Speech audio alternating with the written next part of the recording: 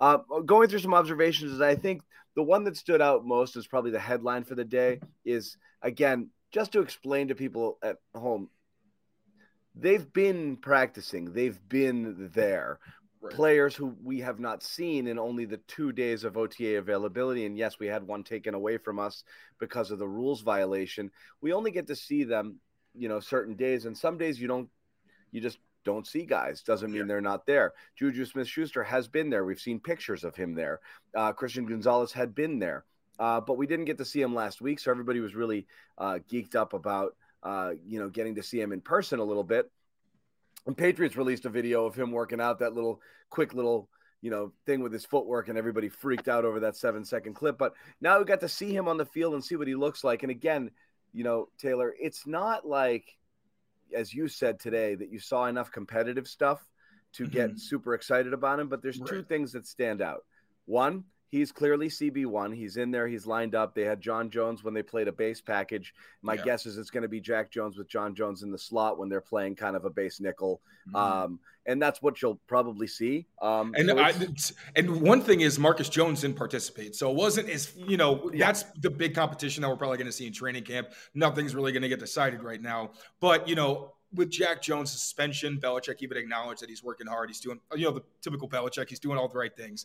But yeah, seeing him out there. Also, Isaiah Bolden was getting a pretty good amount of reps across from Gonzalez, which you don't really expect necessarily because he was a late round guy, considered more of a return specialist and a special teams guy, but he has phenomenal size at the position, similar to Amir Speed, who didn't get any reps at cornerback. So I thought that was also really interesting that Isaiah Bolden just has such a great profile. If he can fit in well, there's your combo when they play guys like the Bengals who have, just a bunch of towers out there who can go up and grab the ball. CLNS Media's Patriots coverage is brought to you by FanDuel. New customers get a no-sweat first bet up to $1,000. That's bonus bets back if your first bet doesn't win.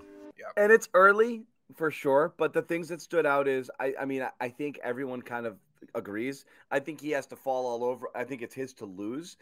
Rookies don't often get the benefit of that doubt. I think Christian Gonzalez will. I think it's his. They want it to be his job. I mean, Cole Strange was penciled in as a starter, ready or not, to start last season. That was it, and he took his lumps along the way. Ended up being rotated out on occasion and didn't have a terrific rookie year. I think they fully expect that Gonzalez is going to line up outside and be their guy and be their number one corner, and that's that. And then just hope that he continues to improve as it goes. So that's that, to see where he is out there. The other thing is, again, it's not competitive drills, but he just looks the part, right? Everything that he does just looks the part. The way he moves, his size, his athleticism, it just looks good. And Ahmed did a great job getting that video of the one-handed catch that he had in the high point drills. Yeah, and I think I can find that too. But he was, let's see what we got here. We got a little. Yeah, we might have a little Gonzalez. But yeah, he's out there. They're running some drills. You will see him leap up here and do something super athletic. Here it is. Oh, look at that. Sheesh. If he were parallel, it would be the OBJ catch. Yeah, who doesn't love seeing that? And you see, it's the vertical, it's the length, it's all the things that make him just a crazy, slow motion. I don't know how he got that high. Yeah. So it's just silly stuff like that. It's just, he just looks good, right? And it looks like easy when he runs. It's effortless. His movement, his fluidity. He's just, he's built that way. Yeah, and especially in this division where you're going to go up against guys like Stephon Diggs, Tyreek Hill, and or Jalen Waddle. You really need a guy like him who can not only stick with them vertically. Stephon Diggs isn't exactly a speed guy, but he's very good at double moves and selling those. And Gonzalez, it's hard to get away from him just because he's so big. Even if you are, a pretty good route runner, he has the speed and the size to recover. And most of the time he's still in your pocket because he's just so fluid and he understands the position very well.